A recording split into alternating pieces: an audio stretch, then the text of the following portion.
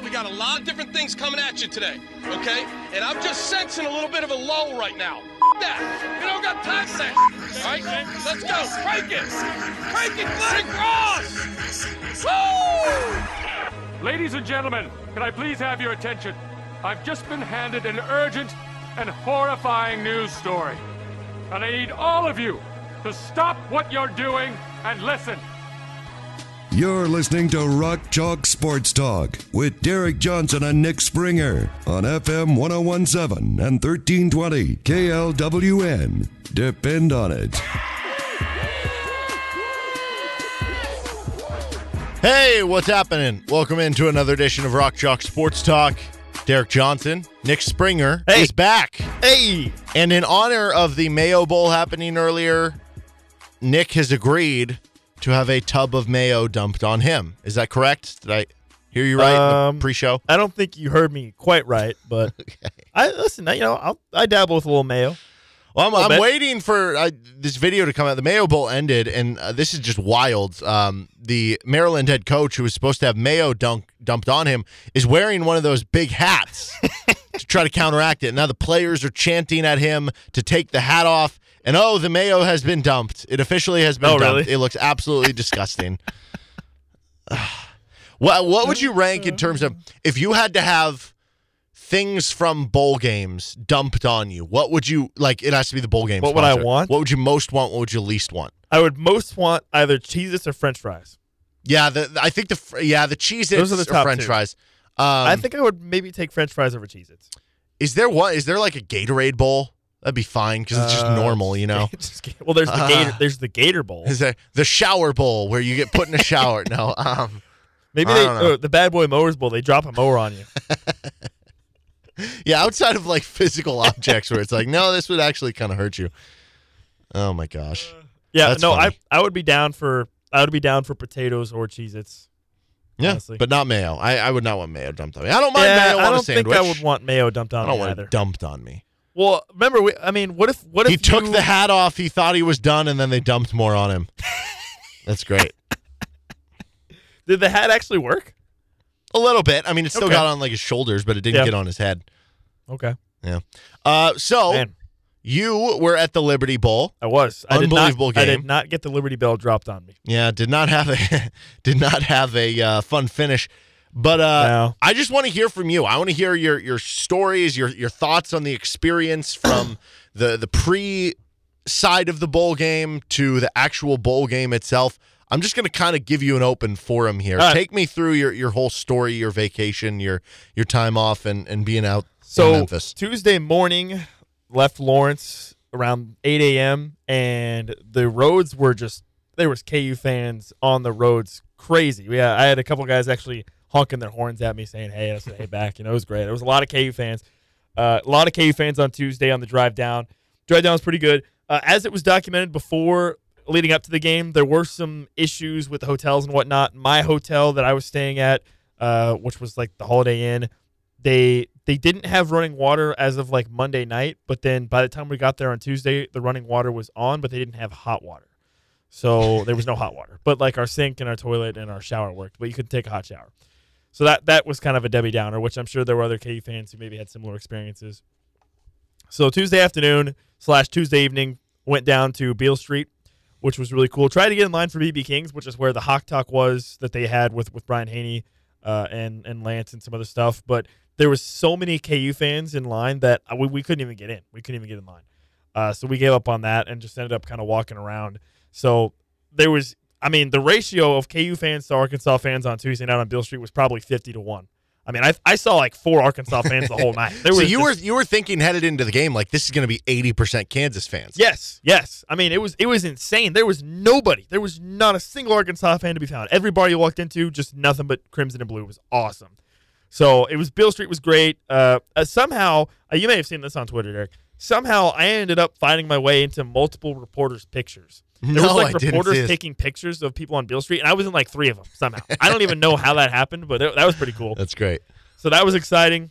And then, so Silky O'Sullivan's, I think, is probably the most famous bar on Beale Street. They have a live goat pen in the bar. Okay. So you can Why? go like see goats, I guess. Does that make your bar experience more couldn't tell enjoyable? you, but I did see a goat. There was a goat. I saw it. Does it Like, smell? I laid eyes on it. I don't recall if it smelled or not. But that was a pretty cool bar. There was Alfred's, which was like a barbecue place, which that one was packed. I didn't go in there. There was a couple other places that were pretty cool. Actually, I kind of expected Beale Street to be bigger than it was. I mean, it was like probably 3 or 4 blocks, I guess. But I guess in my mind, Mass, for some reason, you expected it to be Mass Street on steroids. That's but it's probably smaller than Mass. It was smaller than Mass. I think it is smaller than Mass, which I wasn't expecting that. I don't know why I thought it would be longer, but it just really wasn't. But it was a lot of fun. Like I said, tons of KU fans. Had a great time. That was really cool. And woke up Wednesday morning. I was going to try to hit up the National Civil Rights Museum, but it just didn't work out. I ended up just getting some breakfast and just kind of taking it easy after Tuesday night.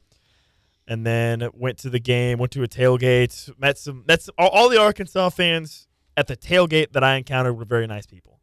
They were very nice. There was one man that was of particular interest that disclosed some information to me that I don't think I can actually say on the air regarding a certain product that I discussed with you off. Yeah. Wait, can I know a way to censor this story in a way.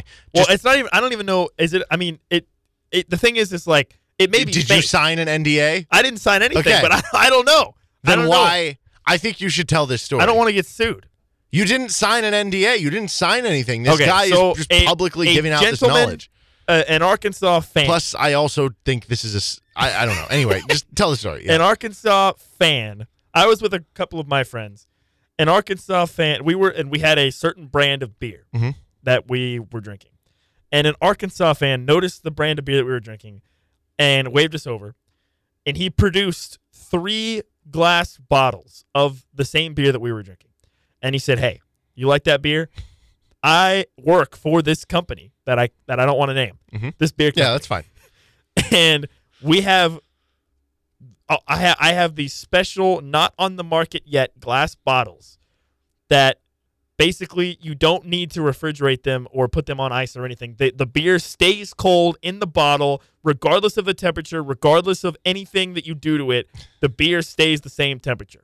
So he was basically saying, well, okay, it was kind of funny actually. So this is a southern gentleman, Arkansas guy. Uh-huh. Well, he was an older guy. He kept saying the beer's never seen cold. He kept saying that. He kept saying the beer's never seen cold. It's never seen cold. And we didn't know what that meant. We had no idea what it was like. What do you mean it's never seen cold? What does that even mean? Like, it's never been in like a cold weather environment? Never dressed up a snowman before. I don't understand. But then eventually over the course of the explanation, it was explained to us that this gentleman who claimed that he worked for this beer company, the company has developed a special type of glass bottle to which you do not need to have ice or refrigerate the bottle. It'll stay cold forever, basically, was what he was trying to tell us. So hypothetically, my understanding is that you buy the beer, you put it in the fridge, and then you don't need a cooler. You don't need a cooler. Yeah, that's the only time you have to cool it. So let's say you're going to the lake on a hot summer day. You could take it out of the fridge, not put it on ice, not put it in a cooler, not anything. Just take it out, take it with you on the lake, open it up, and it would be just as cold when you open it up on the lake as it would be when you took it out of the fridge. It's essentially they're making the bottles like a thermos, if that is true. Allegedly, yes. So that was what this man was claiming. So but he was very adamant that it was not on the market yet. It was nobody was. I don't know. So then I don't even know if it was a scam or not. My immediate thought is that this is a scam, but also like the counter to that is what does this guy have to gain out of that? The guy who's the real loser there, because the guy, he may get a laugh out of it, but he gave away 3 beers. Like he just gave 3 free beers to some random people. And as you said, they were sealed beers. They were sealed, so there was Your friends drank tampering. them, and nobody got sick or anything. Like, exactly. It wasn't like they was trying to poison us or anything. So what could he have had? What if it was he bottles his own beer and he just slaps like that beer logo onto it? But my friend just to consumed the beer and said it tasted the same. Because he's this is what I'm saying. He's trying to figure out that company's recipe so that he can just brew it himself.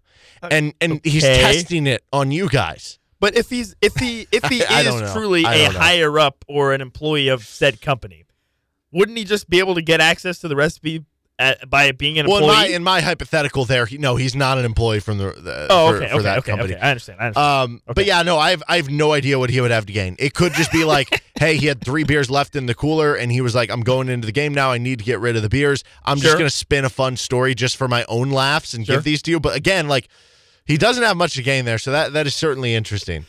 Yeah. So. Now, if you would have been like, yeah, and after the game, we just like stuck on the toilet, or I don't know, I felt horrible afterwards. Yeah. Then I would be a little more suspicious with what happened there. So set that aside. We get into the stadium. Arkansas fans showed out, by the way. So it was not like it was on Tuesday night, which makes a lot of sense. Arkansas is a lot closer. It was also, you have to consider the fact that, this is KU's first bowl game in 14 years. Arkansas is a bit more of a higher profile program. They go to bowl games, right? So it's not like they need to. If you're an Arkansas fan, you probably aren't thinking, hey, let's make this a whole trip. You know what I mean? It's, hey, let's go to the bowl game. Because I think Fayetteville is only like 2 or 3 hours from Memphis. So, I mean, it's a pretty short drive. Yeah, it could just be a day of thing. So, yeah. So yes, Tuesday night I was like, dude, this stadium's going to be 90% KU fans. But then Arkansas showed out. They had pretty good tailgates. They were there. And I enjoyed that because it made for a really, really great atmosphere. Like, KU fans would do their rock chalk chants. They would do their stuff, right? And then Arkansas would do their stupid woo pig suey BS. That was so annoying. But it was fun. It made for a good environment. The game obviously was incredibly exciting. I do know there was a noticeable amount of KU fans who started for the exits when KU was down 38-20 in the fourth quarter. So sorry to those KU fans. Hopefully, I don't know, maybe they tried to come back or whatever. But yeah, it was obviously. Do you think there's anybody that crosses over who left remember the KU West Virginia comeback where they win in overtime, Devontae hits the shimmy shake 3, and there were some people that left. There were some people that left that. They made a bigger deal than more people left than they actually did, but there were some people that left. Yeah, do you think most people stayed, but it was noticeable. But I'm saying, do you think there's a crossover? Like, do you think there's a person or two who left both, who left the bowl game and who left that, who is sitting there like, man, I don't know. Either I need to leave games more or I need to stop. I don't know which way you'd view that. True. Yeah, that is true. I don't know. Yeah, so the game itself was obviously very exciting. It was really cool. The only complaint I have was from the Liberty Bowl is they just refused to show replays on the video board. Refused. So there were multiple situations during the game where there was just a lot of confusion. Nobody could understand what was going on. No, I'm for that. I mean, reviews for the home fans. Like for instance, the fumble play that maybe was not a fumble in the stadium. Nobody even reacted to it because it wasn't a replay. There was not a replay, so it was like the play stood and everybody was like, okay, whatever, right? So there was multiple situations where it just didn't make any sense that they just didn't show replays. So that was my one complaint in the stadium. Other than that, everything was great in the stadium. There was a lot of people there, which was really exciting. It was cool. And then if you were at the game, you know that the stadium itself is pretty far away from like downtown areas. It's probably like a 15-minute drive at least. So after the game, there was tons of people either walking or trying to get Ubers or trying to get whatever. And it was kind of chaos. And we ended up walking. I was with a few friends. We walked to an Applebee's and ended up just eating at Applebee's because we couldn't. Like, getting an Uber was going to be very, very difficult and also expensive. And there were other KU fans that did the same thing that we did. There was different restaurants that were within walking distance, which was nice, I guess. So that's what we did. And I was pretty sad. Pretty sad, obviously. But it was an exciting game and had a lot of fun. And then, like, because of the loss because of the nature of the loss and also because the game took almost 5 hours, like, by the time we were even in a situation where we were going to be able to get back to the downtown area to maybe go back out to explore some more, it was so late. Everyone was so exhausted. I literally just went to my hotel and went to bed. I didn't actually end up going back out Wednesday night because the game took 5 hours. And then we had to wait and all the kinds of other stuff. And it was crazy. So, but yeah, so then Tuesday night went to sleep, or Wednesday night, I guess, went to sleep, and then came back yesterday. And kind of the same deal, lots of KU fans. The route that I took was kind of through the Arkansas Hill Country, which was interesting, to say the least. And got back yesterday afternoon, at a very reasonable time. That was pretty much the trip, honestly. What was your biggest takeaway, favorite part of the game itself? Or, I don't know, do you have like a scolding take or anything? Let's see. What did I write down? Oh, my biggest takeaway was that Lawrence Arnold and Luke Grimm are dudes. Dudes. Absolute dudes. That was awesome. They were so good. And, again, just in the context of, like, the discussion surrounding the wide receiver room preseason leading up to the season, like, those guys were phenomenal. And obviously no Quentin Skinner either after taking that big hit. So those guys were awesome. I thought the O-line was fantastic in pass blocking. Obviously, it was pretty shocking that KU just couldn't run the ball at all. Like, I was not expecting that at all. But the pass blocking for KU was awesome because I can't tell you how many times Jalen Daniels held the ball for 5, 6, 7 seconds, and there wasn't very many holding calls against Kansas, and he only got sacked 3 times. So phenomenal performance from the offensive line. And obviously Jalen Daniels, of course, was great, certainly. Even after kind of his bad start, he ended up being great. And there were a lot of moments in the game where you just saw what SEC athletes are like, right? There were multiple times where they just were bigger or faster than Kansas, or in some cases both. All right, we gotta switch gears here. This is Rock Chalk Sports Talk. There is a KU basketball game tomorrow. You can hear it here on KLWN. Pre-game 11:30, tip-off 1 o'clock. Big 12 opener for Kansas basketball. They've won 31 straight conference openers, which will be the case tomorrow against the Cowboys. Also hear it on 105.9 KISS. Previewing this game, Oklahoma State is like a top 30 team, basically everywhere you look, the different metric sites, like 30, top 35 team. And last season, they were a top 5 defense in the country, but they were a non-top 150 offense, so very one-sided, but they did the defensive side of it like very well. This season, they're not quite as good defensively, but they're a lot better offensively, but they're still a very one-sided team. They are, 17th right now, I believe, on KenPom in adjusted defensive efficiency. Let's see. Yeah, they, at the very moment, are where did they go? Here we go. Far down? Yeah, 17th on defense. They're 71st on offense. So a team that can't really shoot the ball. They've struggled shooting from 3. They've struggled shooting from mid-range.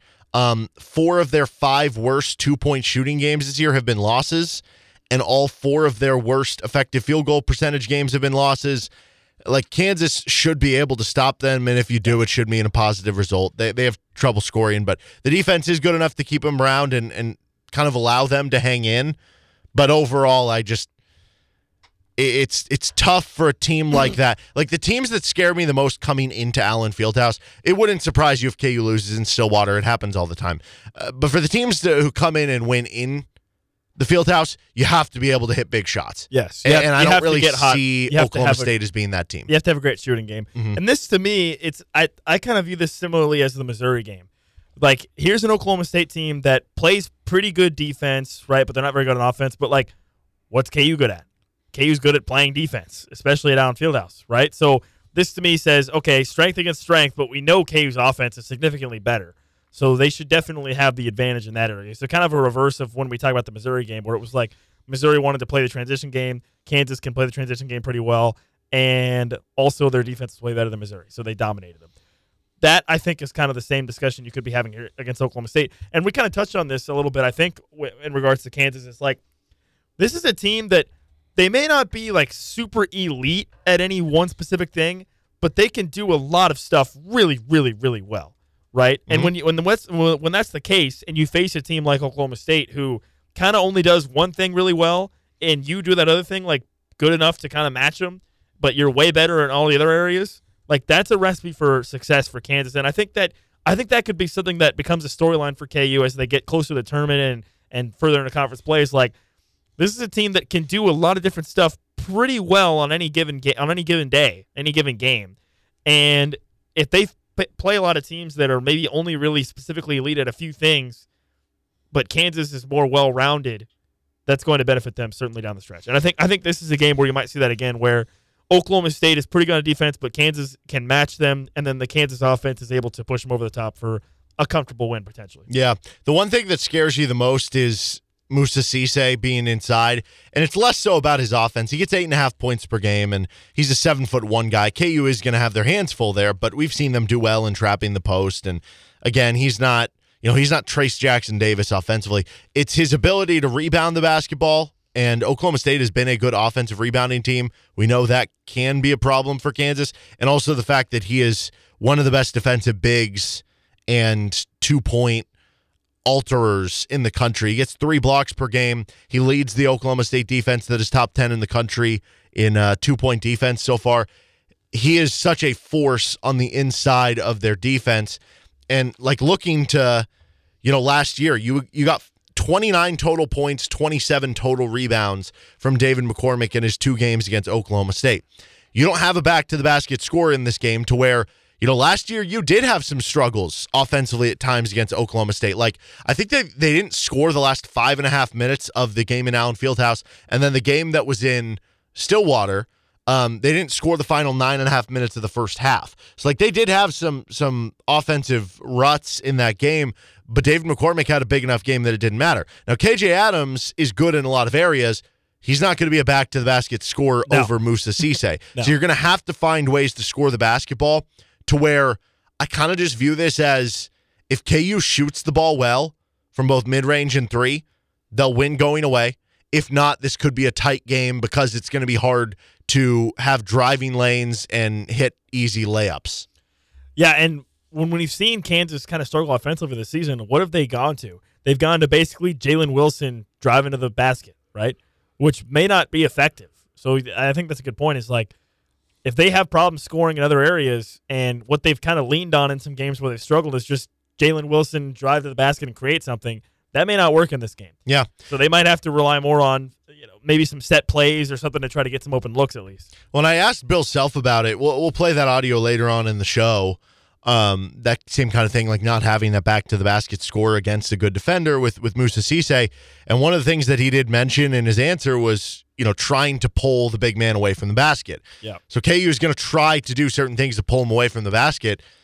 I mean, KJ Adams is still going to play a majority of the center, but I wonder if that means the first bench center could be a guy like Cam Martin. Try to pull him away, try to hit a 3-point shot. But just in general, having KJ Adams, catching the ball at the high post and being able to dribble or being able to pass out, just if you can pull him away a little bit to open up those driving lanes for other players, that's going to be really important.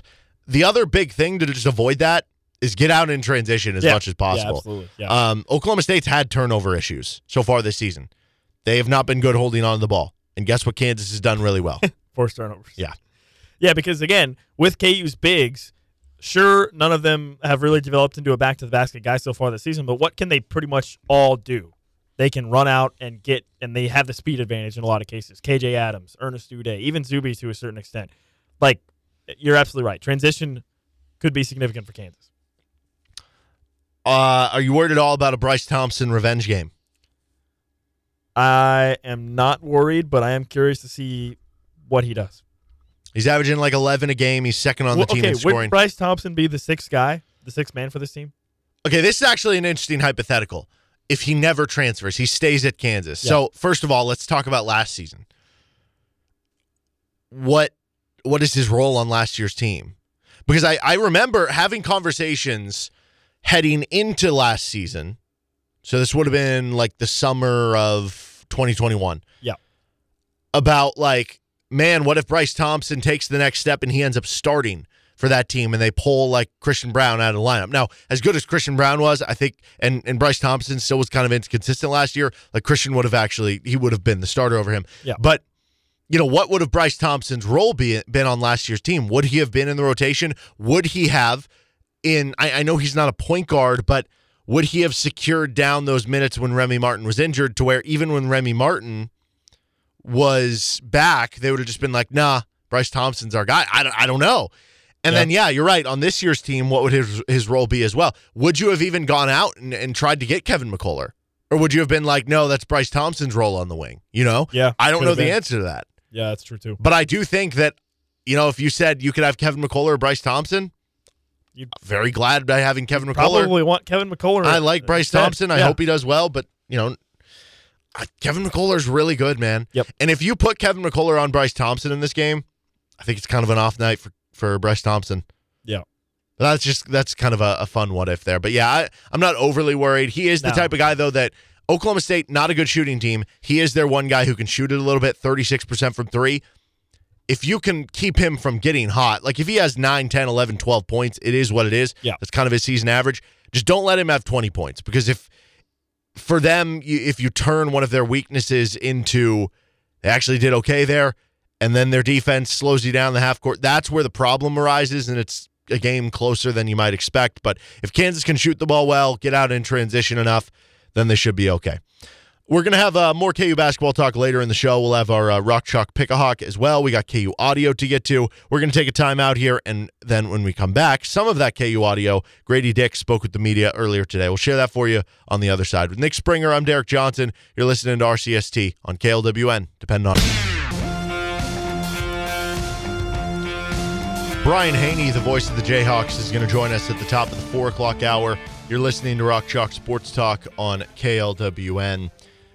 This story just popped across my timeline on Twitter, so I'm going to phrase it this way because the Chiefs play the Broncos on Sunday. Who do you think has more regret? The Broncos for trading and then signing Russell Wilson? Or this story, man regrets decision to get Messi's name tattooed across forehead? Well, why does he regret it? He just won the World Cup. Because he has somebody's name tattooed across his forehead. Who do you think has more regret? Probably the Broncos. I mean, I don't know, though. That's tough because the Broncos are like, $250 million. The Broncos but also are they're going to make that with money Russell back. Wilson for the next, 7 years? Sure, whereas this yeah. man is stuck with Messi for the rest of his life. Yes. So I guess if you look at it from the big picture perspective, probably that guy. Yes. But also, I think the Broncos probably are feeling pretty regretful right now. Yes, they are. Well, no Nathaniel Hackett for this matchup, which has to be a positive for the Broncos, right? Like, well, maybe. I mean, sometimes teams have like boosts after their coach is fired. Like it just gives them a boost in some way. But also, you could argue, and also Nathaniel Hackett was clearly not a good coach. But also, I do think it's funny the guy taking over for them as head coach is the like time management guy that Nathaniel Hackett hired to help him out with game decisions.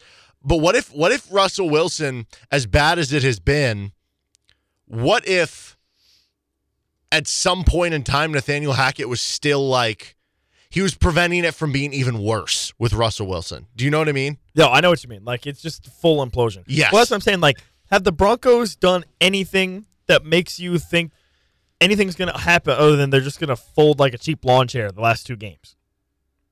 No, probably not. Okay, so they're going to be 4-13. They're going to lose by 100 the next 2 games, and that's it, right? That's what I'm saying, though. Like, I think that's the expectation.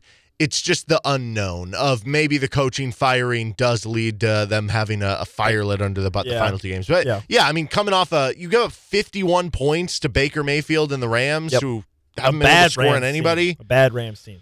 And that's kind of the thing, because to this, I guess up until maybe a few weeks ago, as bad as Russell Wilson and the offense were, like they're 32nd in the NFL in points right now. They're 25th in total offense. Well, remember last week we talked about this. They have their lowest average points per game since 1971. Which is just remarkable. 1971. Remarkable. They barely invented the forward pass in 1971. Well, and like as bad as it's been offensively, the one calling card was at least, well, the defense has been good. And overall, you look at the stats this year, they're 7th in points allowed, they're 5th in total defense. Those are still really good numbers. But last time we had the Chiefs-Broncos game, which was, 3 weeks ago? 2 weeks ago? Yeah. They were like number 1 in those categories. And now you look at their recent games, you give up 34 points to the Chiefs, you give 51 points to the Rams. Yep. Some of it, I'm sure, correlates with they traded Bradley Chubb to Miami at the deadline. I'm sure part of it, too, is just mentally, like the longer you go in a season and your offense is that bad and then the team ends up being that bad. Opposing offenses are going to figure you out. Yeah, and also just like mentally, you're going to kind of get to a point where you're just like, I'm done. Like, what? You know? So I think all that, as much as the Broncos defense has been good overall this season, because of how the last few weeks have gone and because the Chiefs did show they can score on them last time they played, you have to feel confident headed into this game. Yes. The Broncos stink. They stink. And maybe you got the defense figured out against the Seahawks.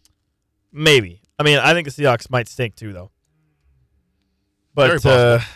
yeah, I mean, given the nature of the last game where the Chiefs were, they played two different games. There was the first half and there was the second half. Yeah. There was two separate games. And I would assume that Mahomes is not going to do what he did against the Broncos in the first half, the first time they played. And if that doesn't happen, I mean, do the Broncos even come back? Probably not. So Yeah, I you kind of I'm- opened the door for him. Yeah, I'm pretty confident that the Chiefs should be able to roll in this one. You're at home. It's your last game at Arrowhead. You're in a position where you can inch closer to maybe getting a 1 seed. Obviously, you'll have to see what happens with the Bengals and the Bills, but the Chiefs should be tuned up for this game. I don't see any reason why they wouldn't be. They don't have any injuries coming into this game, any new injuries or anything like that. They're pretty healthy. They want to continue that. But yeah, I don't see how the Broncos, like, I get the whole, like, they'll fire the coach boost. Oh, they might be a little bit better. No, to me, they're just going to roll over. That's what I think. I think they're just going to roll over. Very possible. Very, very possible. Obviously, the game being close last time, like you said, you don't expect the 3 interceptions from Patrick Mahomes. Yeah, I mean, think about that. That game that Patrick Mahomes had against the Denver Broncos, that was a once-in-a-career game for him. He's never done that in any other game in his career. And you think that's going to happen again in 2 weeks? No. Probably not. Is there a player who has a big game on offense, or is there a player or that scares you most about the Denver defense? So you're talking about you're saying Denver. Anybody on Denver? Or are you saying for the Chiefs? Chiefs offense versus the Broncos defense. So on the Chiefs offense, Kadarius Toney. It's Kadarius Toney's time now. It has to be. He's like pretty healthy, I think. He's like fully healthy, I think now. Actually, Yeah. So McCole Hardman's still it's out. time to shine. McCole Hardman's still out. He's. time to I shine. mean, that makes Kadarius Toney the jet sweep and receiver screen guy. You know, without This McCole could Hardman. also be just a Pacheco ground and pound game, though, especially if they get up big. But also, like, I mean, at what point do you go to Pacheco and say, "Hey, bud, you're a psychopath. You're crazy. We love that for you, but we're playing the Broncos. You don't need to go crazy." Or do we feed Ronald Jones to spare Pacheco? I mean, he's a rookie, I get Yeah. it, but like for the playoffs, you know what I'm saying? Dude, by the way, Isaiah Pacheco and Jet McKinnon, this is going to sound like hyperbole, and maybe it is, but I think that has been a top 10 running back duo in the NFL this season. And maybe that's I not could high enough. maybe get on board with that. Actually. Because, so Jet has 6 receiving touchdowns, which is the most receiving scored- touchdowns by any He running scored back in the NFL. He scored a touchdown in every game in November. Yeah. Or every game in every December. game in December. He has, it's the most receiving touchdowns by a Chiefs running back in this month since Jamal Charles.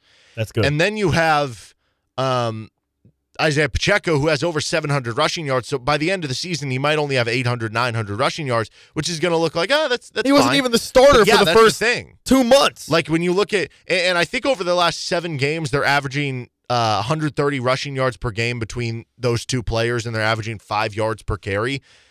They've been a really, it's the sum of the parts that when you add them up, when you add McKinnon's receiving ability and draw ability and in the open field with Isaiah Pacheco's running ability, well, and you didn't even some of mention the parts is really good. You didn't even mention arguably the best aspect of Jerick McKinnon is his pass blocking. Yeah, I mean, he's been great at that. phenomenal. He's a phenomenal blocker as a running back in the backfield. Yeah, so I think you're very, very happy with where those two guys are.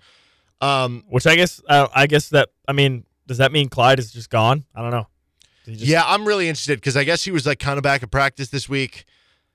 I hope it doesn't turn in. I think I said this a week or two ago.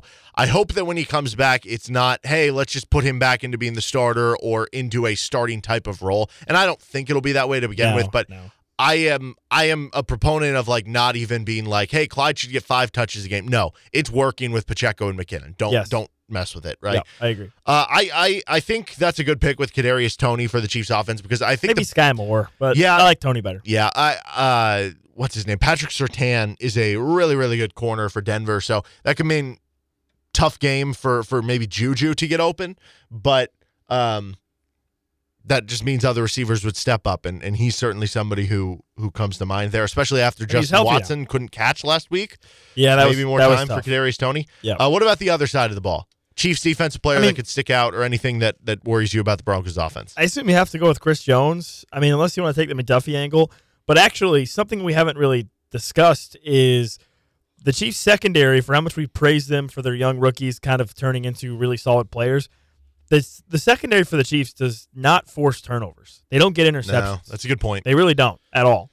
McDuffie, I don't even think McDuffie has an interception yet this season. Yeah, I don't think he does, which is weird because I would view this rookie season as a success. Exactly. Yeah, you're right. You're happy with the secondary, but they don't force interceptions. No, that's a good point. So that's maybe again, I don't want to call that a flaw, but like one of the qualities of a good secondary you want to have is that they force turnovers, which they haven't done that. Yeah, no, that's a really good point. You would love to see that, and I think going into the secondary more. That kind of goes for the whole defense. Yeah, the Chiefs defense has not done a great job forcing turnovers this season. I'm interested to see who matches up on Jerry Jeudy. So Jerry Jeudy had was it 3 touchdowns against the Chiefs in the previous game, and I don't know how they're going to match that up. We saw L'Jarius Sneed, who normally is kind of like a slot corner, nickel back, like he's going to blitz. We saw him basically just shadow DK Metcalf in last game. Is that a transition of what they're going to kind of do moving forward? Are we going to see him more on Jerry Jeudy ahead? I thought he did a pretty good job on DK Metcalf. He had like the one deep ball catch, but overall, when he was their like for sure go-to target, I thought they did a pretty good job on him. So that's kind of the matchup that I'm looking for in the game. Yeah. Over the last 2 weeks now, because this is the start of the last 2 weeks for the Chiefs, they have to win out to keep alive their chance of getting the 1 seed.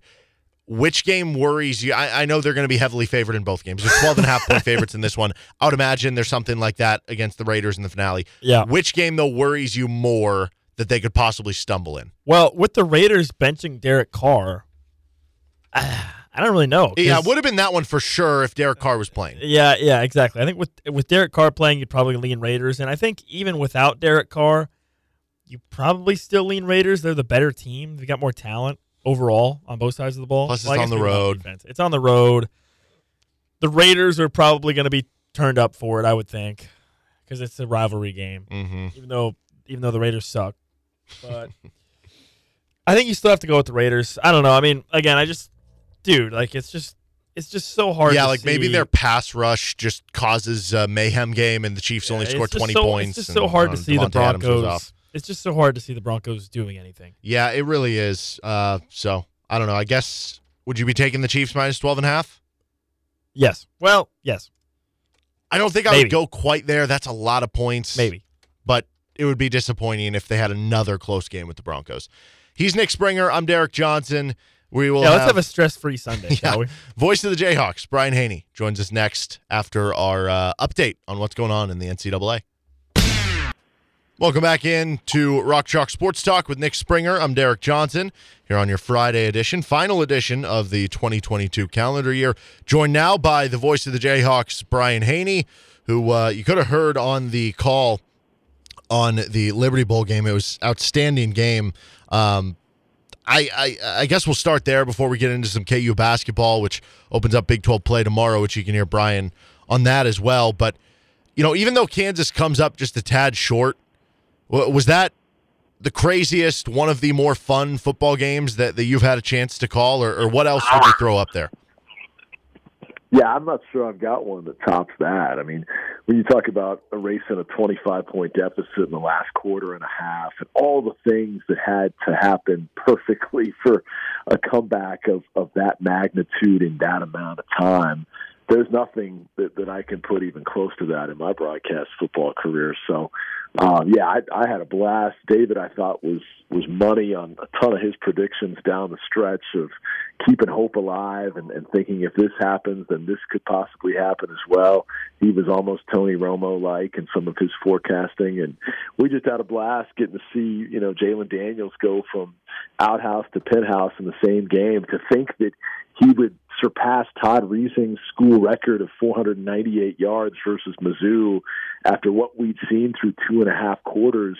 I mean, it was astounding the way he got up off the mat and got the ship righted. And for the defense that at times had yielded scoring at will by Arkansas in that second quarter to force 4 straight punts and then get the crazy fumble recovery that we probably got the benefit of a good call there. the fact that the original call on the field was fumble and they didn't have conclusive evidence to overturn it. But, just the bizarre nature that Arkansas gets cute and decides to run a reverse when Kansas is out of timeouts, and they just need a couple of straight-ahead runs. Based on what they were averaging per carry, they probably solved the game away. But for Kansas to be good enough to capitalize on that and to go down and get 2 touchdowns and an onside kick, to hear Coach Leipold talking about never having gotten an onside before on any of his teams to work, and it happens to work in that scenario. I mean, just think about that. I just rattled off 6 things, but there's probably 24 more that had to happen in order to make all of that come together just in the nick of time. So obviously we're bummed that we didn't win it, but what an unbelievable effort to come back and make a game of it. And, we know how good this Kansas team is. We know how far we've come. But without that comeback, I think a little bit of the national or regional narrative might have been, Kansas is still just a middle-tier Big 12 team, and when you go up against the big boys of the SEC, you saw the way they got owned in the trenches and pushed around. No, nobody's talking about that today, because Kansas came back and pushed Arkansas to the brink and darn near stole it from them. And so I think just the way we look back on this game, this team, a lot of those things, is a completely different narrative based on the way Jalen Daniels and company and the great KU defensive step up, finished out this game. And so for all those reasons, I'm awfully proud, and we'll remember that loss more so than many wins for the rest of our days as KU football fans, because, wow, what a wild ride they treated us to down the stretch. Yeah, we've seen that sort of tenacity of KU and that relentlessness of this football team really throughout the season. I mean, you're talking about a number of games where they've trailed early in games, late in games, and have never really given up. I guess, would you say that that's one of the things that sort of maybe defined the season for KU, is just their fearlessness, their tenacity, their relentlessness, even in the face of great disadvantages in any game, really? Yeah, and that's what we were trying to say on the broadcast in the second and third quarters, that this club had climbed out of deficits before in Morgantown and Houston, never 25, though. And as much as we tried to paint a positive picture of optimism and all that, when it's 25 down late in the third, you're thinking, holy smokes, how are we going to do this? But the resilience is there, and that's clearly the first ingredient when you're up against adversity and you try to have a fight to the finish. But the uncommon denominator that truly makes that happen is when you have a once-in-a-generational quarterback. And Jalen Daniels, showed us why he's so special with all the big plays he made. And I give his receiving corps a ton of credit, too. And I know they were going up against an Arkansas defense that was a fraction of its normal self. But, man, Luke Grimm, Lawrence Arnold, they all have career days in terms of statistics. Then when they're gassed because they've been on the field so much and you're down Quentin Skinner, who left with an injury, KU puts Terry and Emilian out there, and they both make huge plays. And so I just thought it was a perfect storm of seeing Jalen, with the cream rise to the top and in terms of how elite and special he is, but also the myriad of playmakers, including the tight ends like Fairchild and Casey that had big plays as well. And Kai Thomas, we heard this buzz brewing that he'd been having his best 2 weeks of practice in a Kansas uniform in the 2 weeks leading up to the bowl game, and he probably would get more opportunity as a result. But raise your hand if you had him scoring 2 touchdowns in the bowl game heading in. I know he was great in the Guaranteed Rate Bowl a year ago for Minnesota, but not many would have forecast he'd have one by air and one on the ground in terms of TDs in this particular game. So just a lot of guys that stepped up, and I thought the defense, to force the 4 straight punts prior to the takeaway, and then to have Marvin Grant, have the big hits on the trickeration play, and obviously Jacoby Bryant was right there to scoop it up. All these things, deserve attaboys, and give Tabor Allen a ton of credit. I mean, I'm not sure I've called an onside kick recovery that I can remember, but in the game where we absolutely had to have it and everything else was falling into place, that did too, and that certainly made for one way of a finish. Do you have a biggest takeaway from the game for the 2023 season and where that could springboard to, and what kind of your expectations are for next year's team now? Well, I think that when Jalen has a performance like that, breaking all the Liberty Bowl records that he did and doing something statistically that no FBS quarterback had ever done in a bowl game with 500 yards and 5 passing TDs and 1 rushing TD, 6 total TDs, even though it comes in defeat, I think the optics on that clearly catapult him into the preseason All Big 12, and you don't say preseason All American just yet, but he's going to get a ton of magazine covers, and he's going to get a lot of ink as a result. And if that game would have kept playing out the way it did, with some of the very un-JD-like struggles that we saw for 2.5 quarters, while he's still, preseason hyped guy, you don't have nearly the buzz that you have now. And so that's something that I think propels you forward. I think a lot of those individuals that we just spotlighted that had huge plays in the comeback have a little extra bit of juice behind them heading into next season. But it's wild to think that we're 58 days away from spring football starting now, believe it or not. I think we're, less than that for baseball, but February 28th is when spring football is going to start. And you've got so much roster continuity on guys coming back. And when you think about all these stars coming back on both sides of the football, and then you think about some of the great contributions individually each of them made in the bowl game, there's real momentum. Confidence-wise, collectively and individually, based on what they just accomplished and what they showed on that stage, and then how many of those same guys will be right back in the mix for you next year. So I think they'll ride that wave of momentum, into what I think should be preseason top 25 consideration. And that's not hyperbole. That's not homerism. That's not the Kansas guy drinking the Kool-Aid. That's just looking at how much we have coming back and what this team looked like when they were healthy this season. So I'm not guaranteeing it, but I think if you're a preseason voter, or you're, Phil Steele or the guys at Lindy's or Athlon or whatever, you have to look at how much is coming back for Kansas and the way they closed it out and how special their quarterback is. So to me, this is a preseason top 25 or 30 team, absolutely, and we'll see what that looks like come next summer. We're talking with the voice of the Jayhawks, Brian Haney, here on Rock Chalk Sports Talk. KU begins Big 12 play in basketball tomorrow against Oklahoma State. Pregame at 11:30, tip-off at 1 o'clock. You can hear it here on KLWN and our sister station, 105.9 KISS. Heading into this game, non-conference now pretty much in the books. I know there's still the Kentucky game out there, but that one just feels like an island all to itself when you just kind of separate the schedule and the lay of the land before conference play and into it. What is the biggest thing that you learned about this team in the non-conference, whether it was a surprise or just backing something up that you kind of thought about the team before the year?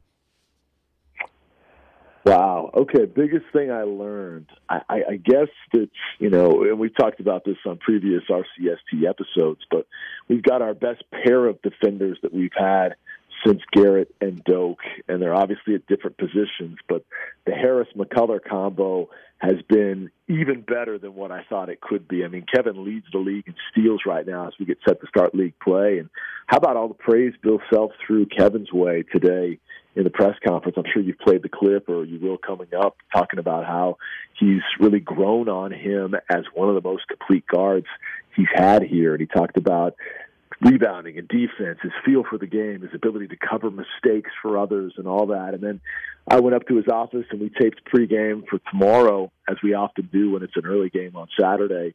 And he elaborated even further and said, there are a lot of cases to be made for our starting lineup. You could say DeJuan's the most underrated player in the country. You could say Jalen is an All-American that has National Player of the Year opportunities in the next few months. You could say KJ Adams could be voted our most improved player. You could say Grady Dick is the best freshman in America.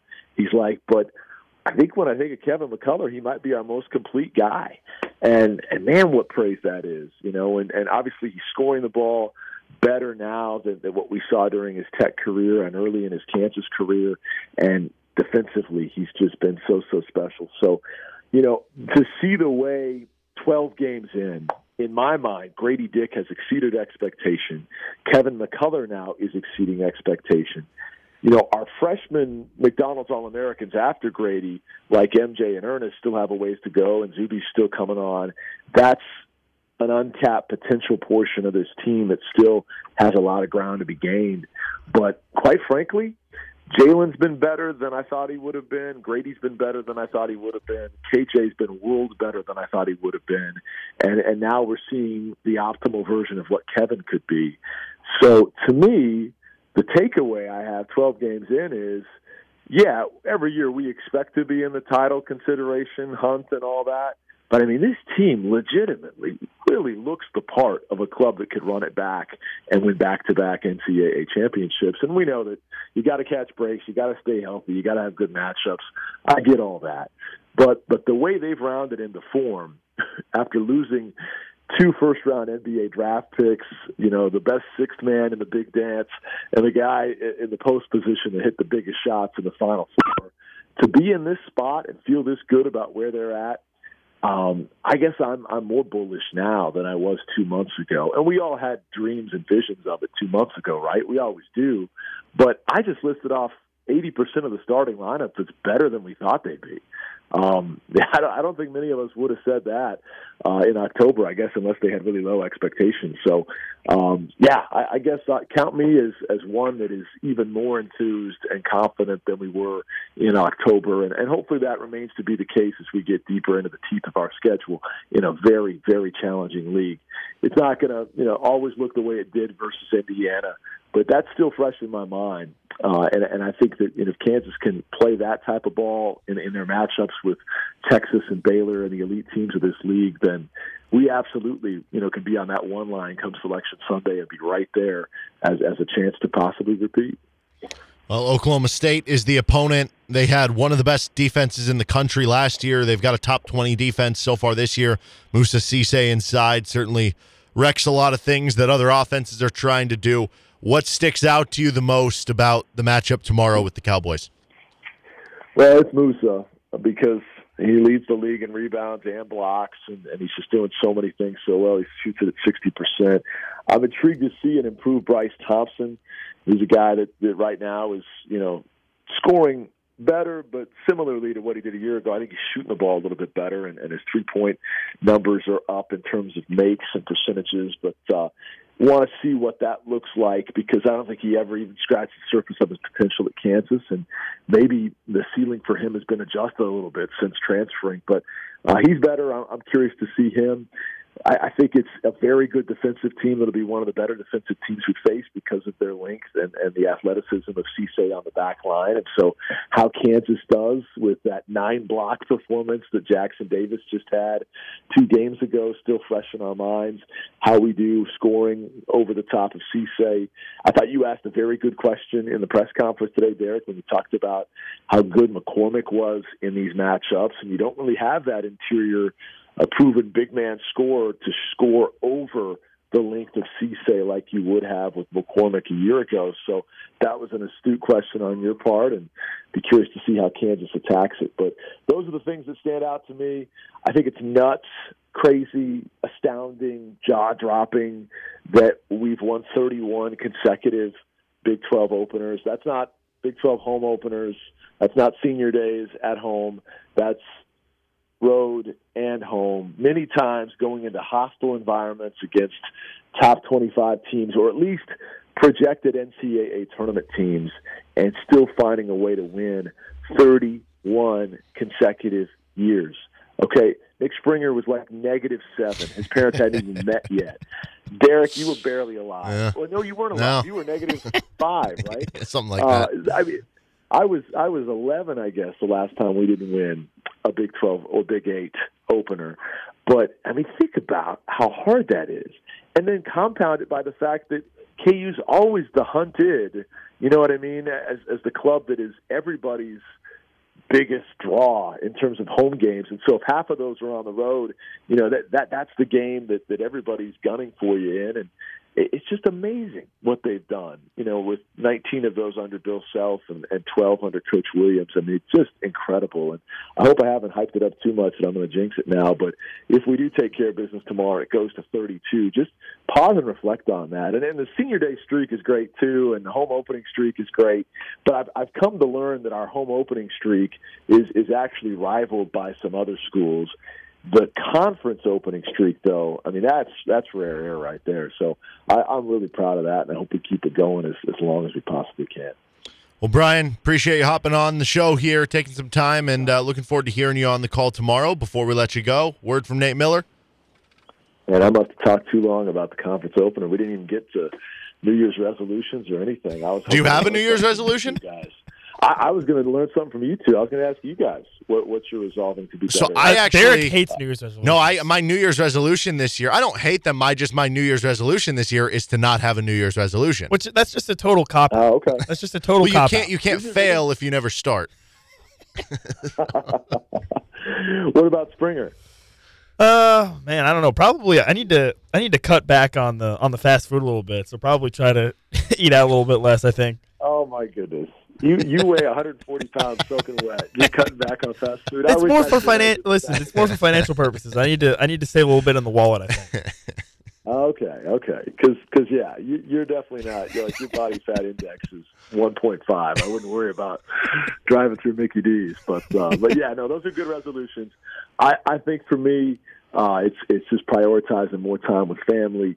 I've got my parents both here in Lawrence, and sometimes I burn the candle from both ends, and I need to slow down and really invest in the quality time with the quality people. So that's probably mine. But that and yes, steering clear on some of the dietary stuff. But yeah, appreciate you guys. As we said last week, these are always fun reports, and I'm grateful for them. So thank you for having me on. And thanks to my buddy Nate Miller, who sponsors these each and every week from the Miller Retirement Group. You can check him out at millerretirementgroup.com. Whether you already have a portfolio that you'd like to bulk up and make even smarter financial decisions heading into 2023, or maybe you're starting up one for the first time, he'd love to sit down with you and analyze what you've got going and put together a great game plan. So check him out today at millerretirementgroup.com. Thanks, fellas. Happy New Year, and let's go make it 32 in a row to Open League play tomorrow. Thanks again, Brian. That was voice of the Jayhawks, Brian Haney. Cue the disclaimer. Brian is a paid spokesperson, not a client. Brian does not endorse, and all individuals should make their own evaluation of the firm's investment advisory and insurance services. Investment advisory services offered only by duly registered individuals through AE Wealth Management, LLC. All right, thanks to Brian Haney for coming on the show. As always, this week on a Friday as opposed to Thursday, kind of a weird week, but always enjoyed that as well. I feel like I'm a Debbie Downer now that I don't have a New Year's resolution. That is lame. Come up with something. You got the break to come up with something. I'll think on it. He's Nick Springer. I'm Derek Johnson. Game picks next. Talk for game picks of the biggest games ahead from this weekend. Well, that sounds great. And you know what? It'll be nice having a little extra cash to bet on college football. Right here on FM 1017 and 1320 KLWN. Yeah, I'd like to bet $100. You want to pick a team? No, just take it.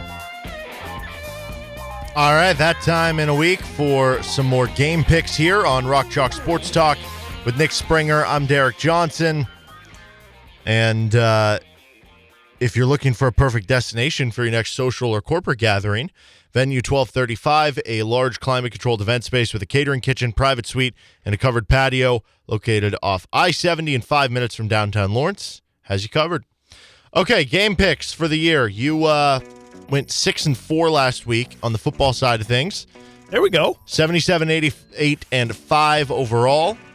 93, 104, and 7 with your locks included. Into college football, overall I am 80, 86, and 5, or 92, 107, and 5 so with the the locks. I'm better.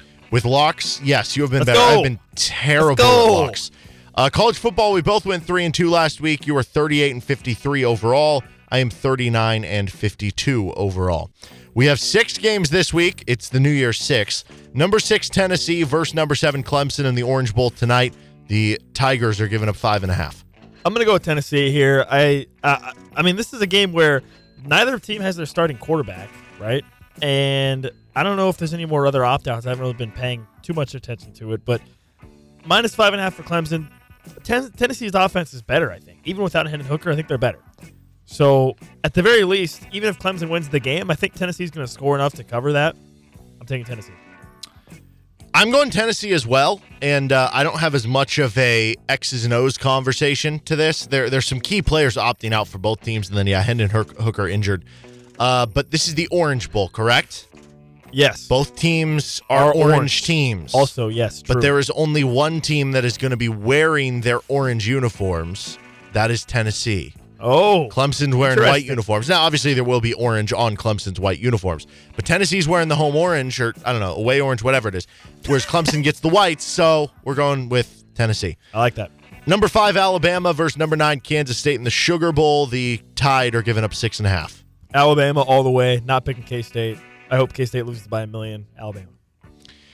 I am going Kansas State. I do think that for Alabama, because they have like Bryce Young and Will Anderson playing, that's going to send a signal to the rest of the team, and they're going to care about the game. So I kind of think Alabama wins, but I think Kansas State keeps it close. I think they're a very competitive team. I think it ends up being a tight ball game, so I'm going to go K-State. Number 3, TCU versus number 2, Michigan in the Fiesta Bowl, the first playoff game. Yeah, I'm going to go with TCU. I don't know. I'm going to go with TCU here. I think they've got to keep it close is basically what I'm banking on here. I don't think TCU is going to win, but, I mean, if it's a 24-17, 31-24 game, then we're home free on -7 or +7.5. So I'm going to go with TCU, but I think it might be kind of close. There's not been a game that I've gone more back and forth over the course of the several weeks between when the season ended to when bowl season started for this game. TCU just seems like the team that plays close games. You know what I mean? Yeah. But also, I could very much see a game that TCU keeps it close for a while. They play respectable. But then and then Michigan wears them down. Their run game, they just run it and they down win their by throats. 17 points at the end because they get some late scores. Yep. So I'm going to go Michigan for that reason. Okay. I don't feel great about it. Number 4, Ohio State versus number 1, Georgia. I don't even know what this one is. The line? No, which bowl game they're playing at for this. Oh, it's the Peach Bowl. Peach Bowl. Okay. Georgia's given up 6.5. I'm gonna go Ohio State. This seems silly now because we just had that segment a couple weeks ago where we talked about how 90% of the semifinal games are blowouts. Yeah. Or one of them at least. And you're picking both to be close. both games to be kind of close. So I don't know. I take Ohio State. I don't know if they win, but again, they have a good enough offense. I know Georgia's defense is good, but they've got a good enough offense that I think they can keep it close enough to where they cover 6.5. I'm trying to think the last team to win back-to-back titles in college football. I don't think it's ever happened in the playoff era. No. Did Alabama ever win? I don't know if Bama won back-to-back, though. It had to have been Bama at some point. I don't know if they did. You might have to go back to like the USC teams. It's really hard to do. Ohio State has the receiver weapons to compete with Georgia on offense. I'm going to go Ohio State, plus 6.5. Rose Bowl, number 16 Tulane versus number 10 USC. Trojans are giving up 2.5. I'm going to go with USC here. What's the best opponent Tulane has played this season? Kansas State. They beat them. Kansas State ranked higher than USC. Besides Kansas State. Probably like UCF and Cincinnati at different points have been ranked out of the AAC. So I just think USC's offense is too much. I'm taking USC. Yeah, this is one where I think both teams are going to score a lot of points. But by the way, Alabama repeated in 2011 and 2012 as okay, so that would have been the last one. USC. Yeah, I don't think Tulane's coming close to stopping Caleb Williams. USC's defense is not good, and I think they'll struggle with Tulane's offense. But I don't know. If this is a shootout, you're picking USC. Caleb Williams, right? Yes, you're picking USC. So yeah, I'll go USC there as well. Number 11 Penn State versus number 8 Utah. I'm sorry, I think I said the Tulane USC one was the Rose Bowl. That is the.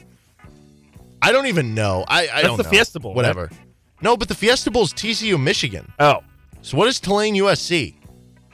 The Cotton Bowl. There we go. I'm always back to the BCS days. Bowl. I always forget the Cotton Bowl and the Peach Bowl are now New Year's Six. Nonetheless, that's the Cotton Bowl. The Rose Bowl is number 11 Penn State versus number 8 Utah. The Utes are giving up 2 points. I'm going to go with Utah here. I don't feel super great about it, but every time I bet against Utah this season, they've won. So I'm going to go with the boys here. Take Utah. And Penn State is they're Penn State. They're good, but they're never great. Yeah. Give me Utah.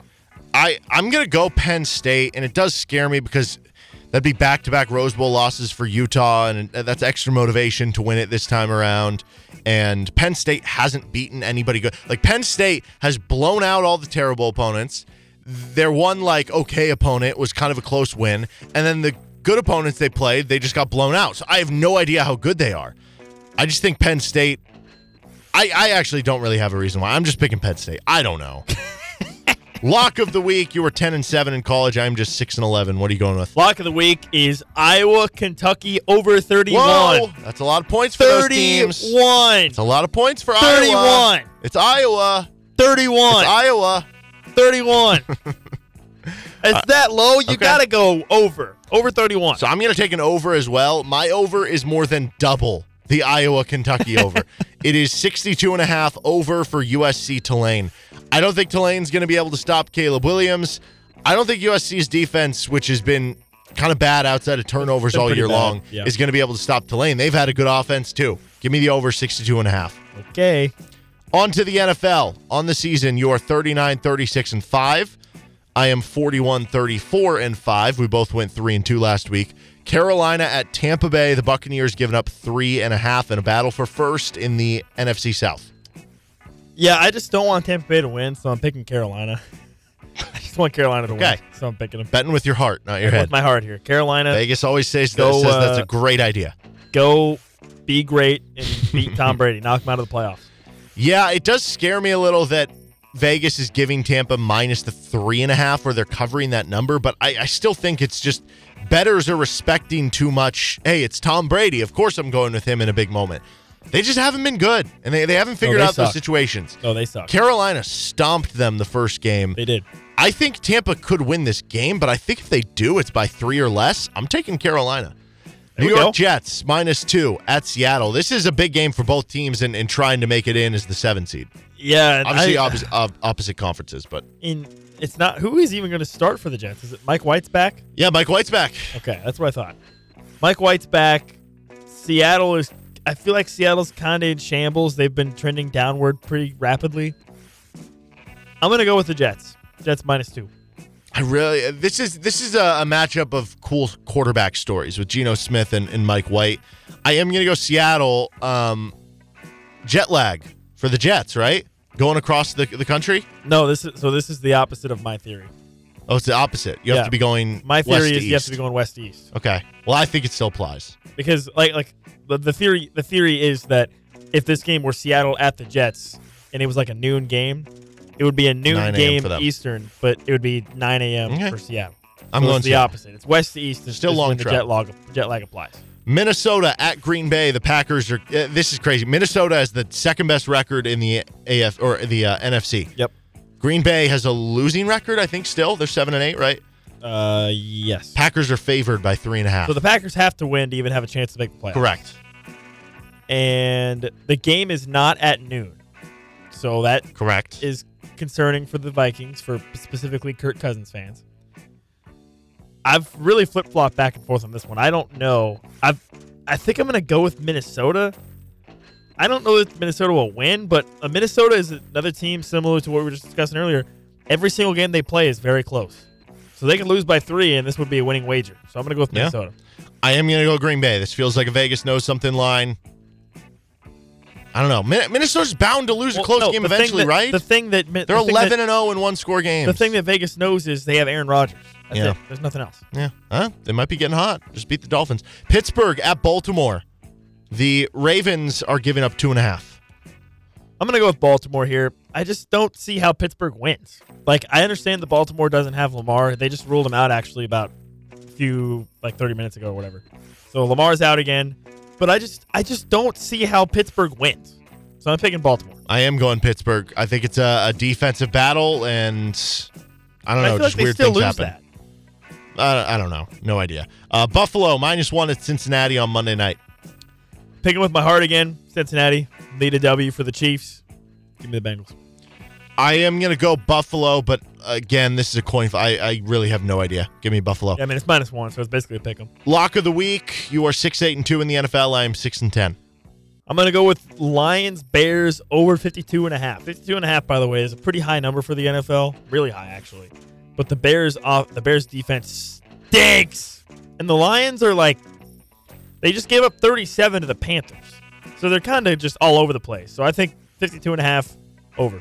Yeah, for the Lions and Bears. I think that's smart. Indianapolis +5.5 at the New York Giants. Nick Foles knows how to play in the NFC East. The Giants play close games. What does that even mean? This is going to be an ugly game. Hang on, time out. What? What does that even mean? He knows how to play. He knows in how the to play in NFC the East. NFC East. What does that He even knows how mean? to play them. What is He the played difference in playing in the forever. NFC East versus playing in the other? He knows how to play division? in those stadiums and how the wind affects things and the fans, and he's not bothered by it. What? He'll feel comfortable. He'll feel at home. I don't agree with Indianapolis plus 5.5. All right, KU game bets real quick to wrap this up. Oklahoma State at number 5, Kansas -9. This is a Ken Palm line. We haven't seen the actual line yet. that. Kansas. I'm going to Oklahoma State. I think it's kind of an ugly, gross defensive They haven't battle. released the line yet? No, this is just based on Ken Palm. Over under 137. Over, but I'm not confident. I'm going to go slightly over. He's Nick Springer. I'm Derek Johnson. That's Game Picks. We got Bill Self Audio next. 5 o'clock hour. This is Rock Chalk Sports Talk with Nick Springer. I'm Derek Johnson. We'll have another edition of Florida Man Mad Libs coming up in about 10-15 minutes from right now. Just wrapping things up for the week with the Liberty Bowl, Kansas and Arkansas. Without a doubt, an unbelievably great game. And I think looking back on it, once we look back on this season, especially if it leads to the success and the trajectory of the program under Lance Leipold that you kind of think it will, Yep. it's going to be looked upon even better because it'll be like, well, that was the season that started everything, and even though they lost, just an unbelievable game, unbelievable comeback that did show a lot of that fight. Yeah, just a gutsy performance from Jalen Daniels and a really great effort from Kansas to rally and come back. And that's kind of been, as we talked with Brian Haney earlier, that's kind of been one of the traits of this Kansas team all season long. Like, yes, they've had some games where they've struggled at times, but they've really been pretty relentless and never given up in their tenacity, and they continue to fight, right? And you look at this schedule, they only had one game where they really just kind of got beat up, the Texas game, right? Other than that, every game they rallied back. They were almost in every other game they played. So, I mean, you're talking about a team that in the last 5-6 years or so, you might have 7 or 8 or 9 games where you just get blown out. Only one game where you really went into it and was like, okay, this is done pretty early, right? I mean, yeah, you had games like the Baylor game, but they fought back in the Baylor game. Baylor game was one possession game in the fourth quarter. Oklahoma game was pretty close, even though I understand you never really maybe felt like Kansas was gonna make a big push. They kept it pretty close for the most part. They rallied back for big wins against West Virginia, rallied back for big win against Houston. A hard-fought game against TCU that ended up being a college football playoff team, right? And you look at that game, Kansas could have easily won that game against a team that's now in the playoff, right?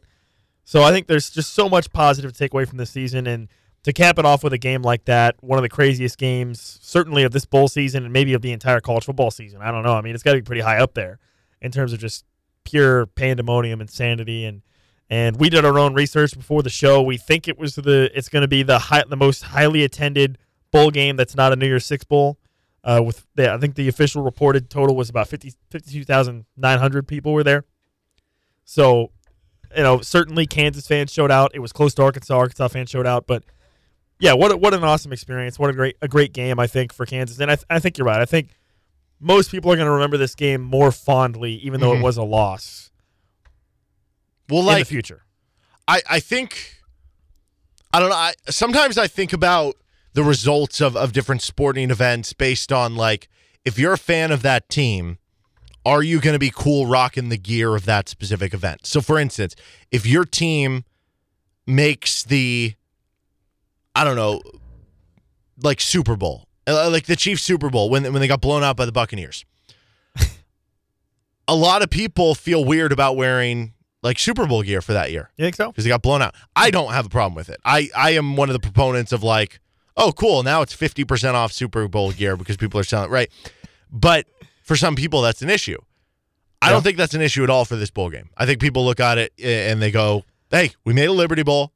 We made a bowl game this year. That's what this represents, and the game itself is really fun. Right now, sitting in this chair, I'm wearing my Liberty Bowl KU t-shirt, and I plan to wear it as many times as I want. I'm going to be wearing it proudly every time. That's what I'm saying. You wear it proudly. It's absolutely. not one of those things 100%. where you're wearing it and you're going, but this happened, right? It's not at all. No, yeah. I get where you came from a little bit, and I 1,000% agree. I mean, I'm going to wear this thing as much as possible. I think a lot of KU fans feel the same way. I mean, it's just exciting, and it's just exciting to look ahead.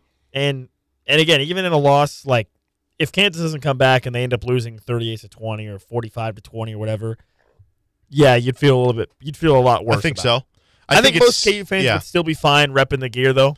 Correct, because it's your first bowl game in 14 years. It's a representation of things. Like, this is the closest thing, like, besides winning the game, this was, like, the next best outcome in terms of, like, generating fan enthusiasm, generating hype, generating, whatever, this, that, or the other. Because, like, I woke up this morning and I was like, oh, only 8 months and 3 days till the home opener for KU. Let's go, baby. Come on. Yeah. So, I mean, it's just exciting. It's just exciting. Yeah, that's what it just – if they would have lost 38-20, I think the biggest knock it would have had is your excitement level for the 2023 season would still be there, but it probably would take a few months for you to get around to the point where you're like, all right, I'm ready for football. Now you're just immediately ready for it. Let's play next week. Yes. Like, let's just keep going. I think that's the biggest difference, which I'm sure a lot of players feel that, and you would hope that leads to exactly. Good things on top in of spring. On top of everything we just talked about, you're looking at the possibility of bringing back 17, 18 starters on both sides of the ball,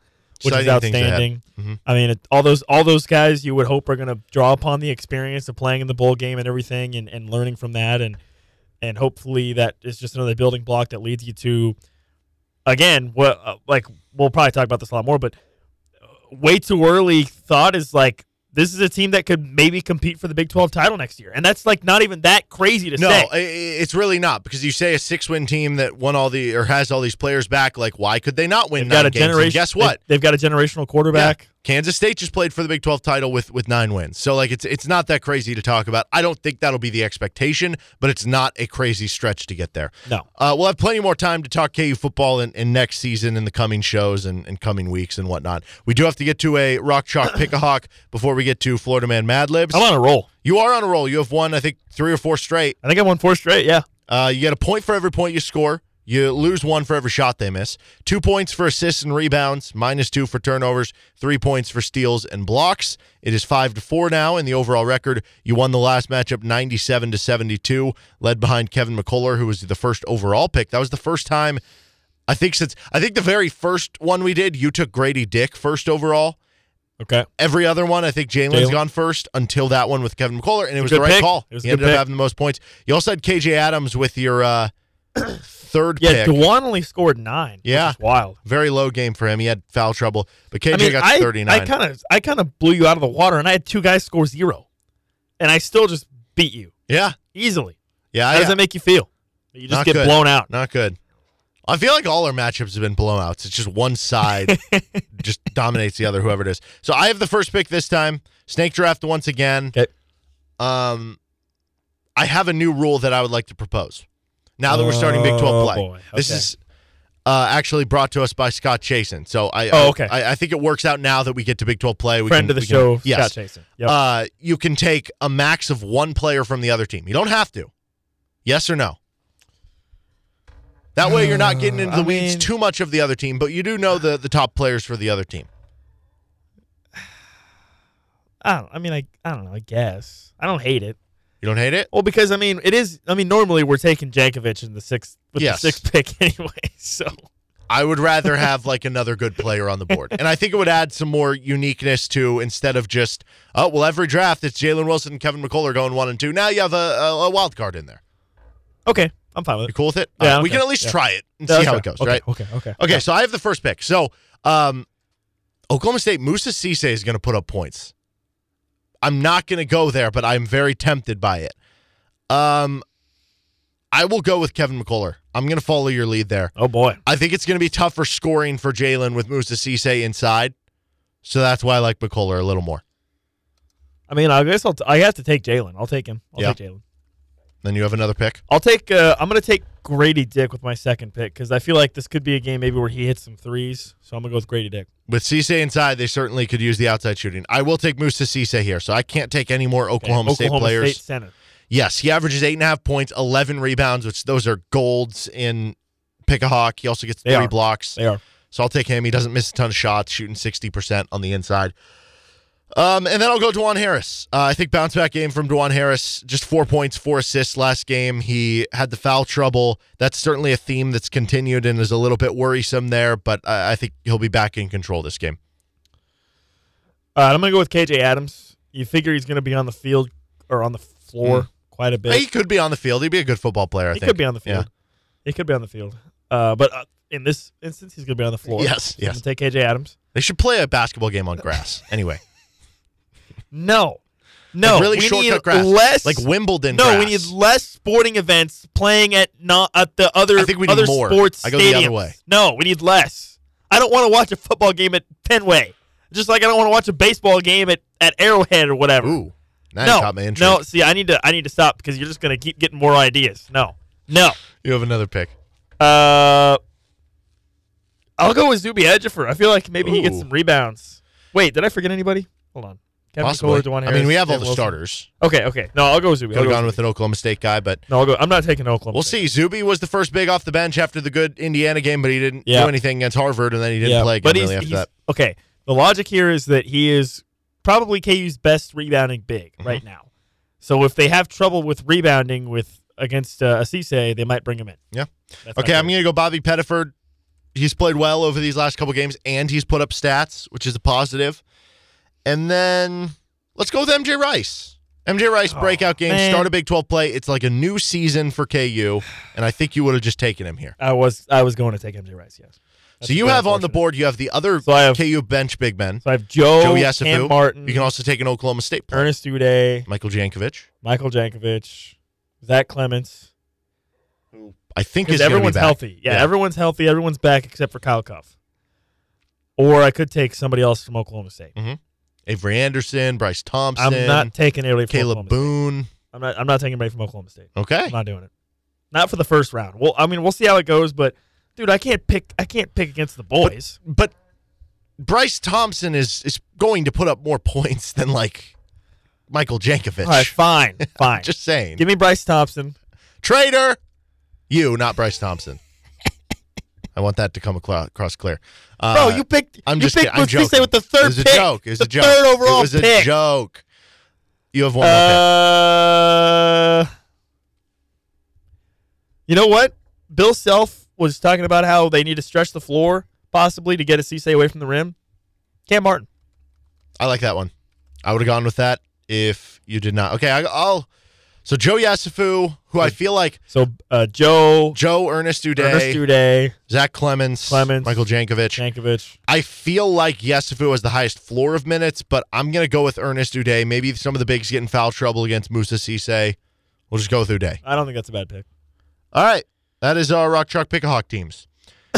Florida Man Mad Libs. I'm on a heater 4-0, by the way. Normally do it on Wednesdays, but Nick wasn't here. We also didn't have a show because of the KU game, so we're going to do it next. Florida Man Mad Libs. This is Rock Chalk Sports Talk on KLWN. Depending on it. Welcome back in. This is Rock Chalk Sports Talk with Nick Springer. I'm Derek Johnson, joined by a third. That would be Sam Speck. Normally we do this on a Wednesday, but we didn't have a show, so Florida Man Mad Libs, a special Friday edition. That's right. Well, hopefully everybody is able to get back in time. I mean, my goodness, you didn't take Southwest and you decided to drive, but thank goodness you were back. Thank goodness, yeah. Nick, you are back after your travels down. Well, to I drove like Memphis, 16 hours last 2 days. Yeah. So we've had some things to do. We've been obviously a little bit distracted. So let's get into it. Week 4, boys, of season number 2, final number 1 of 2022. So I've got a special surprise when we get into it. But at home, I do suggest you guys play along with us. It's Florida Man Mad Libs. Let's get into it. First round, I think we did the same thing there, did we? I added you the guys long both L. like Florida Man Mad Libs. First round, there is one redacted word. Here it is. Let's get to it. 1 point is available. Florida Man uses blank to catch alligator in his driveway. So this is as Florida Man as you could get. Quintessential. Yeah, this is Florida about Man. as Florida Man as you could get. So he either used his bare hands, his 9-iron, or a trash can to catch the alligator in his driveway. I don't know how he would use the 9-iron. I guess to like steer it along. Or just I mean, the trash can seems like the most logical answer. I'm going trash can because I mean, the headline doesn't specify the size of the alligator, so I guess he could use his bare hands. But just because of the absurdity of it, I'm going with 9 iron. 9 iron. See, I'm going trash can. I envisioned he opened the trash Yeah, I've can seen videos of and this. had him scoot into it, and then he closed the door. Yeah. I don't know. Took it somewhere. I don't know where. Well, you guys, are you locking in trash Yes, can? yes. Derek, lock it in trash can. 9 iron. Nick, lock it in with the 9 iron. You both kind of were right. This guy did kind of caress or, I guess, push with this item to get the alligator off his property, but it was a trash can. So Derek coming away with the first point there. It's just too obvious. He didn't necessarily trap the alligator. Yeah, no, I've in seen the videos trash of it. can. I've seen videos of that where they Just kinda push it along. push them into a trash can and Get then it they out of there. wheel it out of there. All right, with that, we've now got a 1-point advantage for this week. Not only this week, but for the season. These gentlemen seemingly do not want to separate we're deadlocked. themselves in the standings. Not anymore. I just got a point. Yeah, Okay, tough guy. 12-11 after that. Okay, 1 tough point. guy. Hey, So who here- won the first round? The very first season first one, season. That's the right, first that's right. stretch. Yeah, I don't know. There's a plaque on the wall right there. It's got a big DJ on it. Derek Johnson. That's right. So let's get to this one. This one is the special one. So if you are longtime Florida Man Mad Libs fans or longtime Rock Chalk Sports Talk fans, and you just so happen to be listening at the time that we had this, I went back into the archives and I found one of my, I don't know if it's one of my favorites, but looking back into it certainly made me chuckle the most. So I changed a couple of words around. So this is the only one that I have brought back from the archives. But again, considering we're about to say so long to 2022, let's figure one of my favorites from this past year. So again, round number 2 means 2 redacted words, 3 potential points. And here it is. Blank makes the best of her 2 blank holes. And I think you guys I remember this Yeah, headline. yeah. I don't You kinda remember this. I don't it, remember so- I don't remember the answers, but I guess so we'll find out. I changed them up a little bit I remember here. this headline. though. So blank, and then it's tally. So the newbie, head coach, or freshman tally makes best of her 2 blank holes. It's starting Wait, to ring say a it bell again? now. So again, the first What are the redacted options? word is blank, and then the last name tally is what follows. But again, she makes the best of her 2 blank holes. That is the second redacted word we'll get to in a minute. But it is either the newbie tally, head coach tally, or freshman tally makes the best of her 2 blank holes. Pretty think sure it was it's freshman. Yeah, it was like a freshman golfer. I'm gonna go with pretty freshman. sure is what this one I'm was. gonna go with freshman. So, ooh, I don't do know. think it's a golfer. I'm pretty sure that's what it was. If I remember right. Yeah. Well, both of you boys are correct there. So I like this type of memory rebuild here. That you guys are going back into the archives. You haven't forgotten these. So it was the freshman here, but let's see. How did she describe the best of her 2 struggling holes? Which, of course, yes, it was the golf course. So that's what I'm referencing to. Were they rough? Were they cutting edge? Or were they soggy? I want to say I remembered it being like a rainy golf course thing. think it was So I think soggy? it was soggy. Okay, I think it was. I think it was soggy too. I don't think it was rough. I would have remembered rough. I think. You guys are beating the think house that's what this it was. week. I'm gonna go I'm with telling soggy. you. Well, I mean, that one we already had. It was I just know, I trying know. to remember it. I tried to fool you guys. Yeah. and maybe for the listeners out there, but both you guys walking away with a nice 3 job there. So I'll tell There you we what. go. That is what it was. It was the freshman tally makes the best of her 2 soggy holes. It just again, I see. I do giggled remember out that of it. one. Yeah, That's a exactly. good You one. get That's the a good best one. giggle out of it. So No, that's that's a one good of my favorites from 2022. I tried to stump you, but I could not. So let's take a peek at this now. Again, second round means 2 redacted words, 3 potential points, and these 2 are brand new. So let's get to this one here. A go. Florida man joyriding in a blank caused neighbors blank before Super Bowl.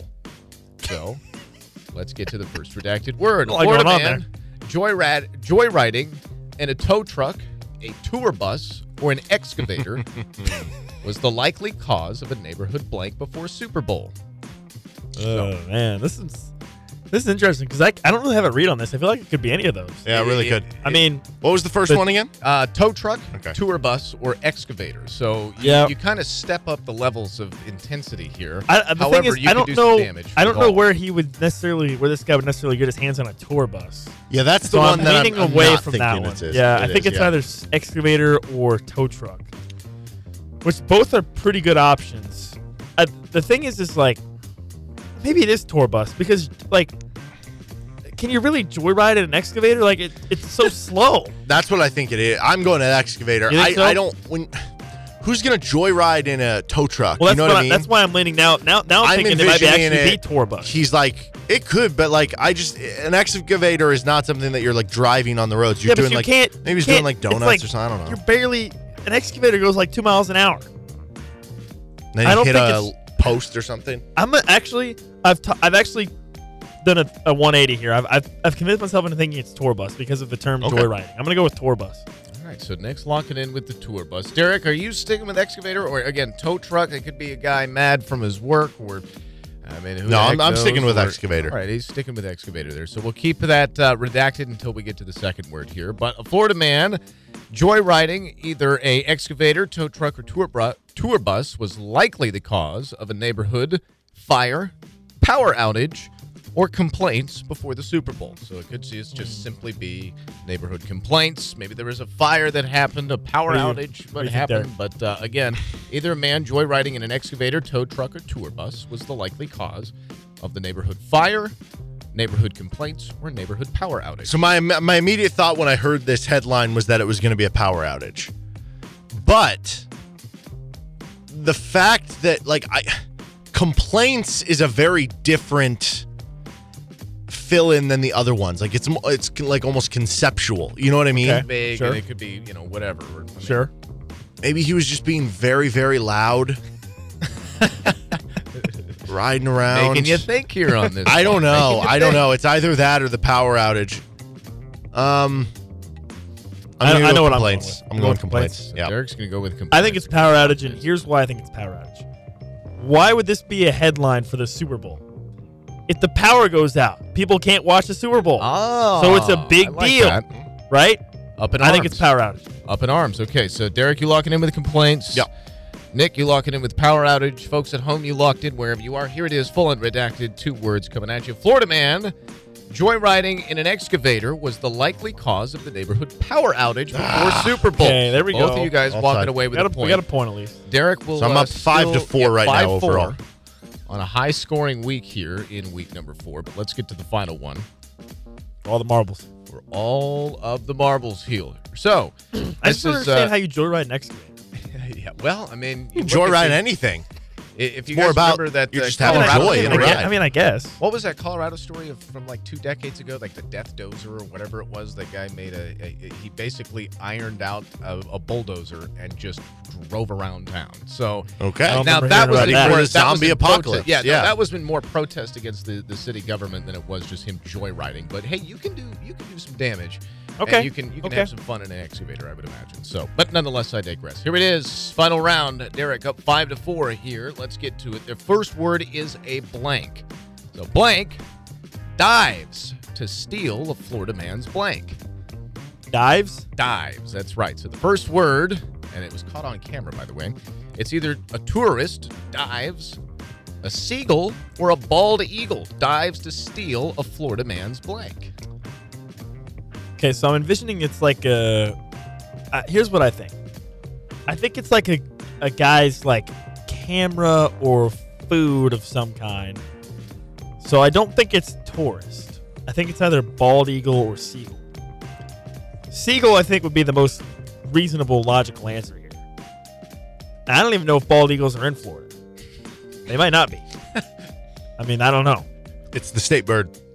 Is it really? No. Eagles are, yeah. No, it's not. A bald eagle? I mean, there's different types bald of eagle. Yes. It's a state bird of Florida. Yes. I don't believe you. I was just trying to get you to pick no, eagle. See, I knew it. I knew you were trying to I'm just joking. Yeah, I knew you were just messing with me. You fooled me. I am going seagull. It just makes sense. Florida on the beach. Yep, Seagulls are notorious for coming by and stealing your food. Yep. You leave a bag of chips open at the beach. So that's the obvious answer for me. They are kind of the jerks of the beach. Yeah. They are. I think I'm going to go with seagull. If you go seagull with me, you have to answer the second one different. I know. Yeah, I think I'm going to go with seagull. I mean, I guess you don't. You can just don't. accept the win or me winning. I'm not going to accept anything. I'm not accepting anything. Okay. Well, considering we are on the last answer and that this one would come down to the next answer, I'll give you this. Both of you were wrong. It was a bald eagle that dove down to steal a Florida man's blank. And let's get to the second one. It was either a Florida man's lunch, a Florida man's shark, or a Florida man's camera. See, what did I say? It was either camera or food. That's what I said. I was well, right. shark either could one of be those his catch. two. I'm super confused by the shark. Could be his catch. Maybe it's either lunch or camera. I I'm guess. telling you, it's either lunch or camera. Which one are you picking? You that I'm going to wait. The box? Pick you. Why? Just to be a jerk. No. Okay. I'm gonna go. I'll go Cameron. Nick's I was going locked to say in. I was going to go lunch anyway, so that works out. My immediate gut in the last one was power outage. I didn't go with my gut. This time I will go with my gut. It was food the whole way through, so I'll go lunch.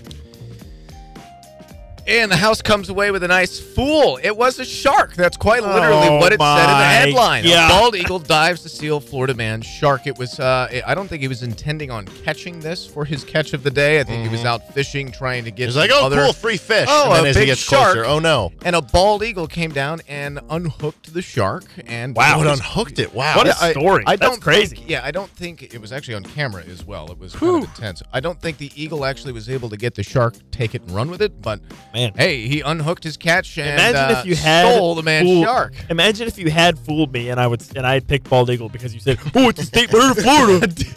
Imagine if I picked it because of that. You would have lost. What is the Florida State? Now I'm curious. But It's probably gentlemen, like some aquatic bird. 5-4, week 4 goes to Derek. Congratulations, 1 up in aggregate points. As we say, so long to 2022. So long again, everybody. The Florida state bird is the mockingbird. Who's mocking you because you lost? Mocking you because you thought it was a bald eagle. I didn't think hilarious. it. Fooled you. That's Almost. hilarious. All right, boys, and all the listeners out there, happy 2022. Safe New Year's Eve holiday and celebrations to you and your 2023. family. We will be back next week with Florida Man Mad Libs. 2023 clean slate. I'm never losing again. There we go. He's Nick Springer. We undefeated That's in a 2023. guarantee. If I beat him the first week, he has to do something. I don't know. I'm Derek Johnson with Nick Springer, Sam Speck in studio. That was Florida Man Mad Libs. This is RCST. RCST replay next.